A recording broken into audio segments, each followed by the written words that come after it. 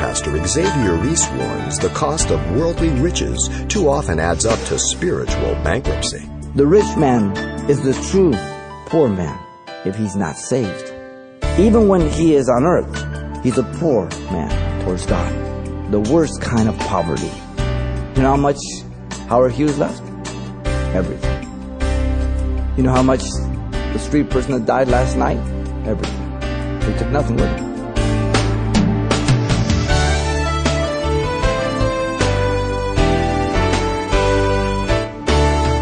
Welcome to Simple Truths, the daily half-hour study of God's Word with Xavier Reese, Senior Pastor of Calvary Chapel of Pasadena, California. In the spring, the grass begins to grow, and in the summer it comes to maturity. But in the fall, it dies. Grass does not last, and neither does the wealth of this world. If you have money, it will eventually be lost or stolen or spent, because you can't possibly take it with you. If you measure your wealth in other worldly ways, it will be equally fleeting. If you actually win the rat race, you find that you are still a rat. And that's pretty much the exhortation of James concerning the pursuits of both the rich and poor in chapter 1 of his epistle. Pastor Xavier draws today's simple truths regarding aligning our priorities for those things that really count in life from verses 10 and 11 today. Let's listen. The message is entitled, Insight for the Poor Through Trials. James continues his theme of faith being tested with the attitude of joy through the process of patient growth, development, and maturity while seeking God for wisdom continually. Now James turns to exhort the poor in the testing of their faith contrary to the rich, marked by the following. First, you have the proclamation of contrast of the poor and rich in verse 9 and 10. Secondly, you have the illustration of constant death of the rich in 11. And the final one is just one little sentence, the application of common death of the rich at the end of verse 11. Let's begin here with the proclamation of conduct of the poor and the rich. Notice in verse 9, James made his transition from the contrast of the stable person, confidently depending and trusting God with the double-minded person, to a contrast of economics now. Let the lowly brother glory in his exaltation. Now the word lowly means not rising far from the ground. It's used of one in grief, cast down or depressed. It's used of one who is humble. It is used for the Christian here who is in poverty. That's another way it's used. Financially poor. They don't have all the means for life, or they don't have abundance of things, but they make their way through life.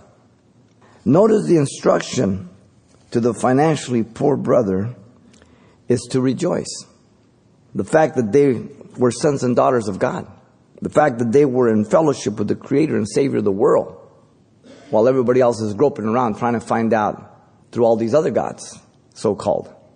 The fact that they were spiritually wealthy, despite the sharp contrast of their physical property, waiting patiently for their rich inheritance in the kingdom of God, because the kingdom is present and yet to come.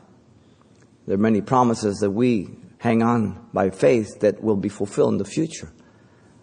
Now look at verse 10. James affirmed his transition to be a contrast. But the rich in his humiliation, because as a flower of the field, he will pass away. He is temporal. As the poor Christian, not eternal. He's temporal. Because when the Christian dies, he has eternal life with Jesus. Now, eternal life does not just mean you live forever. Eternal life means that you have a quality of life, that you live a God-like life, and as you pass this life, then you move on to live that life continually with Jesus Christ, who is God. If you're a non-believer, you will also live eternally, but eternally separated from God. So there's a big difference, okay? The Christian is spiritually wealthy in Christ, making him truly rich on so many levels.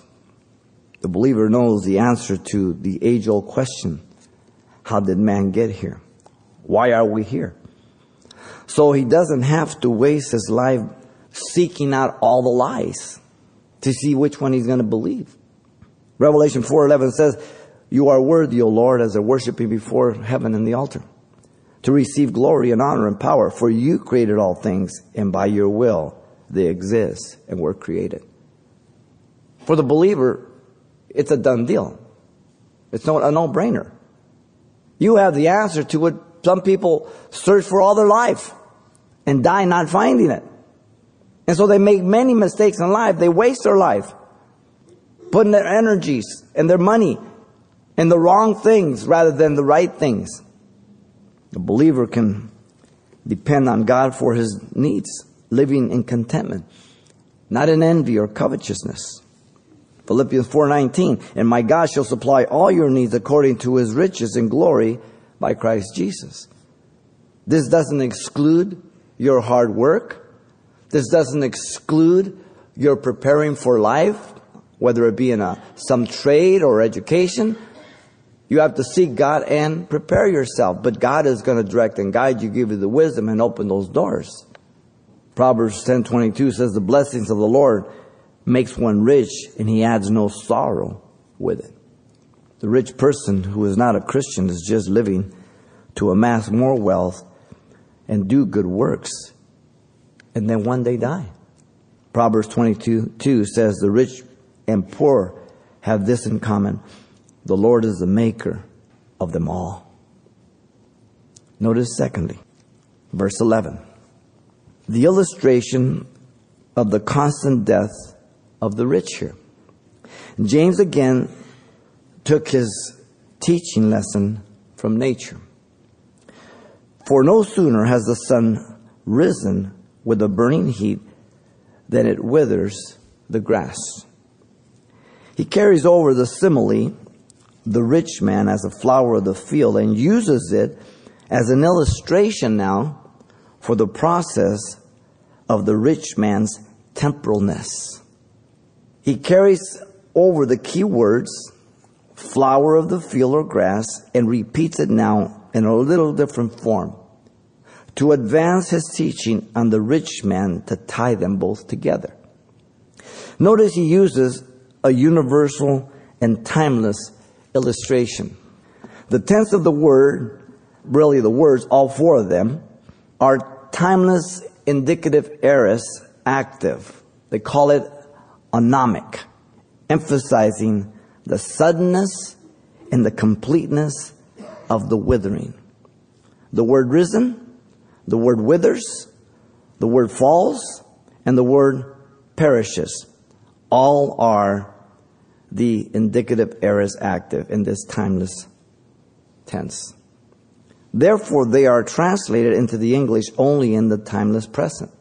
The sun always rises, the grass always withers, the flower always falls, and their beauty of appearance always perishes.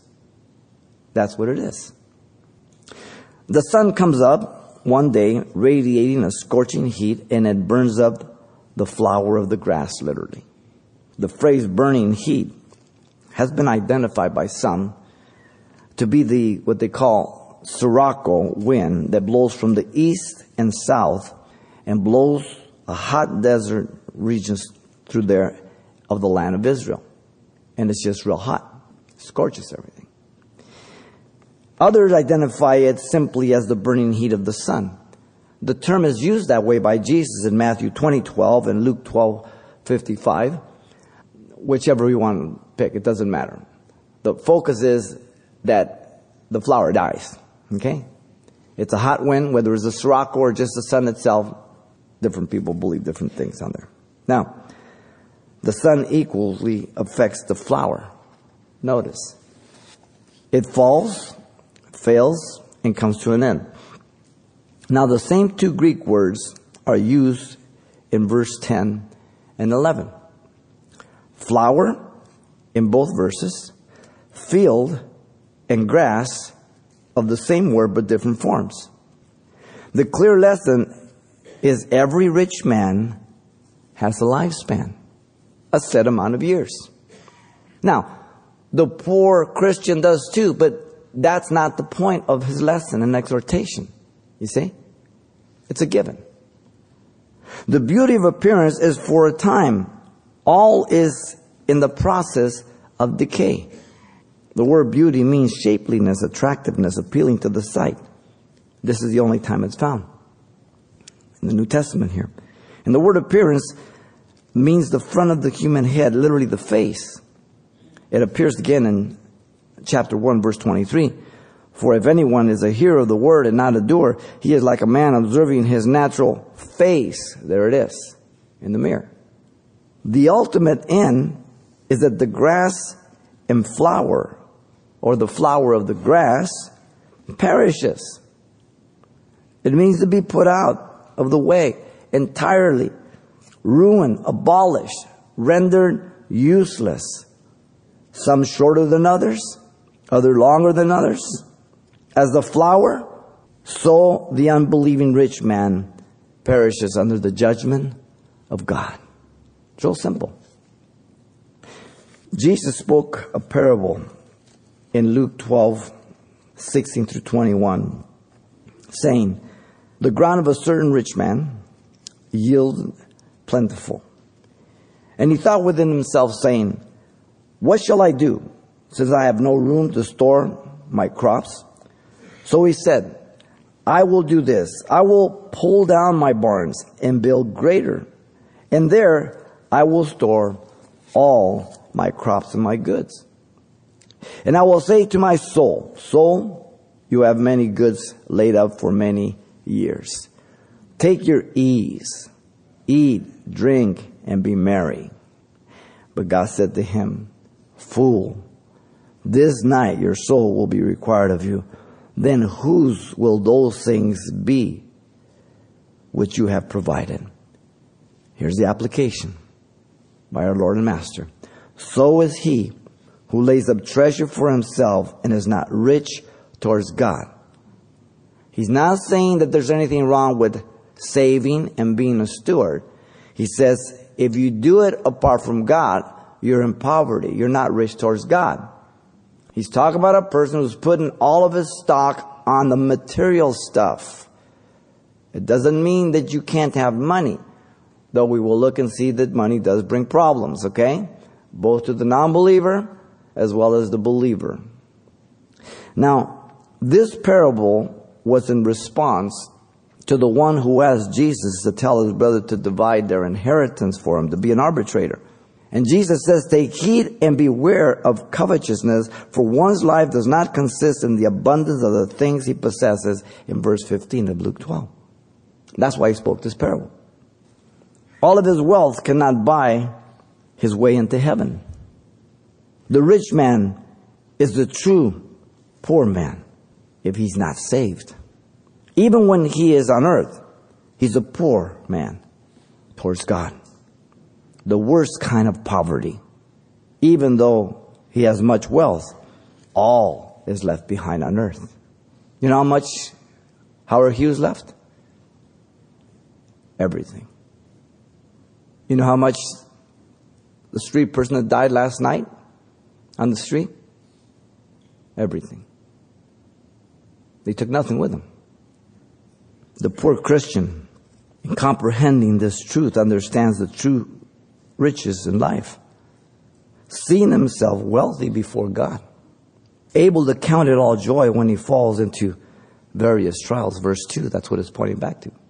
Knowing that the testing of his faith produces patience. Verse 3. Allowing patience to have its perfect work in order to be complete and lacking nothing. Verse 4. Inside perspective. Then notice James is exhorting the poor believer to take note of the wasted life in vain pursuit. Listen carefully. Will fade away in his pursuits. The rich man dies as he is engaged in his everyday endeavors of business. His life comes to an end. The word fade away means to consume away, extinguish the flame or the light. His money investments have come to a close. The word pursuits means undertaking or daily trust and dependence on his wealth. It's found only this time. Another time, which is the second time, is in Luke 13:22 regarding the journey to Jerusalem. Literally means a journey, a way, a path. This context is, his path is wealth, money, business. This indicates the passion pursuit of the unbeliever, opposed to God and the kingdom, in contrast to the poor person who's a Christian economically but rich in God. James substitutes the last portion, notice, of Isaiah for the rich. Listen to the complete passage of Isaiah that he's alluding to. I'm going to read it completely. Listen. This is Isaiah 40, verse 6 through 8. He says, the voice said, cry out. And he said, what shall I cry? All flesh is grass, and all its loveliness is like the flower of the field. The grass withers, the flower fades, because the breath of the Lord blows upon it. He substitutes, he says the sun, the hot wind. And he says, surely the peoples are grass. The grass withers, the flower fades. Here's the kicker, listen. But the word of our God stands forever. He doesn't quote that. But the word of our God stands forever is substituted for the last portion. So the rich man also will fade away in his pursuits. The one not believing that the word of God stands forever dies forever. The one believing the word of God stands forever. And that it stands forever, he lives forever. It's simple. In Luke 16:19 through 25, Jesus gave an account, not a parable, about a poor man and rich man. An account. Many people make it a parable of the rich man and Lazarus, the poor man, the beggar. It is not a parable. Jesus never used personal names in parables. That's one key thing, okay? And it isn't a parable. It's a true account. There was a certain rich man who was clothed in purple and fine linen and fared sumptuously every day. But there was a certain beggar named Lazarus, full of sores, who was laid at his gate, desiring to be fed with the crumbs that fell from the rich man's table. Moreover, the dogs came and licked his sores. A pitiful situation. So it was that the beggar died and was carried by the angels to Abraham's bosom. The rich man also died and was buried, and being in torments in Hades, he lifted up his eyes and saw Abraham afar off and Lazarus in his bosom. Look at how many personal persons and names he's put in here and the details. Then he cried and said, Father Abraham, have mercy on me and send Lazarus that he may dip the tip of his finger in water and cool my tongue, for I am tormented in these flames. But Abraham said, Son, remember that in your lifetime you receive your good things, and likewise Lazarus evil things. But now he is comforted, and you are tormented. Now, unless you're willing to accuse Jesus of exaggeration or lying, you have to accept his testimony. Death came to him suddenly and unexpectedly as he lived to pursue his riches, not God. Listen to the words of Solomon regarding the rich man and his wealth. Ecclesiastes 2:21. For there is a man whose labors is with wisdom, knowledge, and skill. Yet he must leave his heritage to a man who has not labored for it. This also is vanity and great evil. All my stuff I gotta leave to some idiot, not gonna appreciate it. Ecclesiastes 4:8. There is one alone without companion. He has neither son nor brother. Yet there is no end to all his labors. He's always working. Nor is his eyes satisfied with riches. He needs more. But he never asks, for whom do I toil and deprive myself of good? This also is vanity and grave misfortune. He works and never rests, never enjoys himself. Matthew 19:16 to 26. A certain young ruler asked Jesus, what he had to do to gain eternal life. You know the story. And he declared he had kept all the commandments. And he said, what else do I lack? And Jesus said to him, if you want to be perfect, go sell what you have and give it to the poor, and you will have treasures in heaven, and come and follow me. But when the young man heard that saying, he went away sorrowful, for he had great possessions. Then Jesus said to his disciples, assuredly, I say to you that it is hard for a rich man to enter the kingdom of heaven. And again I say to you, it is easier for a camel to go through the eye of a needle than for a rich man to enter the kingdom of God. And when his disciples heard it, they were greatly astonished, saying, who then can be saved? But Jesus looked at them and said to them, with men, this is impossible. With God, all things are possible. Jesus is not saying that there will be no rich men in heaven or that rich men can't be saved. He's saying that it's very difficult because they live for their money. If they trust God, it's possible. If they don't trust God, it's impossible. That's what he's saying. The rich man dying without Christ is lost for eternity like any other unbeliever. Revelation 20, 11 through 15. Then I saw a great white throne, and him who sat on it, from whose face the earth and heavens fled away, and there was found no place for them. And I saw the dead, small and great, standing before God. The books were open, another book was open, which is the book of life. And the dead were judged according to their works, by the things which were written in the books. And the sea gave up the dead who were in it, and death and Hades delivered up the dead who were in them. And they were judged, each one according to his works. Then death and Hades were cast into the lake of fire. This is the second death. And anyone not found written in the book of life was cast into the lake of fire. Revelation 21:8 says, but the cowardly, the unbelieving, the abominable, the murderers, the sexually immoral, the sorcerers, the idolaters, the liars shall all have their part in the lake which burns with fire and brimstone, which is the second death. James cautions the Christian rich man. Listen to James 4:13 through 16.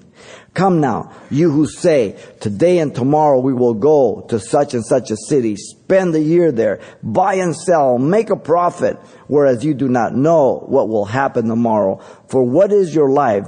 It is even a vapor that appears for a little time and then vanishes away.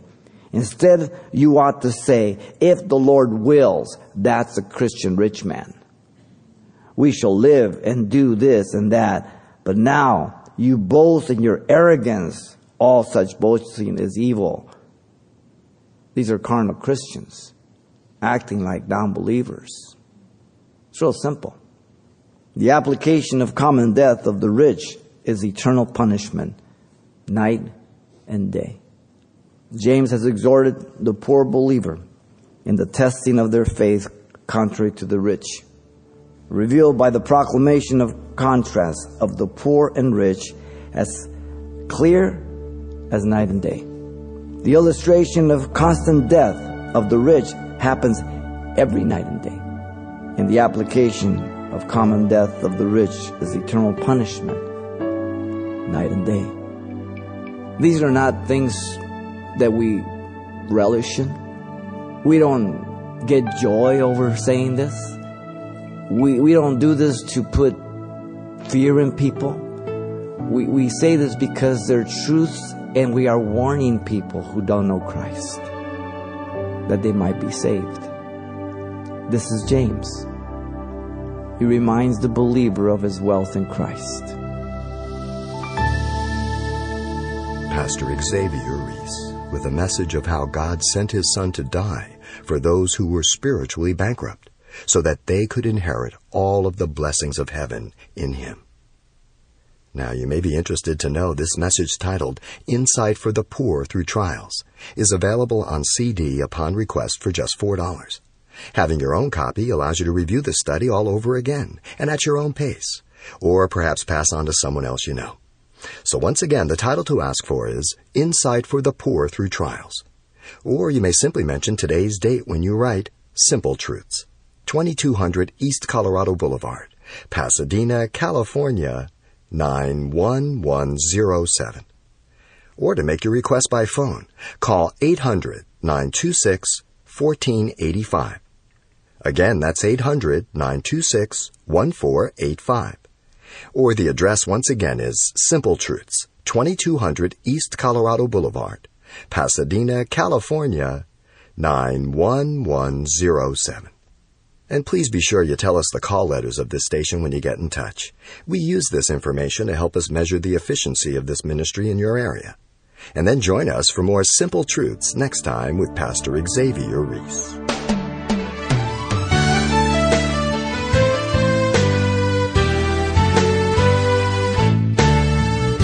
Simple Truths with Pastor Xavier Reese, a daily half-hour broadcast, is a radio ministry of Calvary Chapel of Pasadena, California. www.calvarychapelpasadena.com.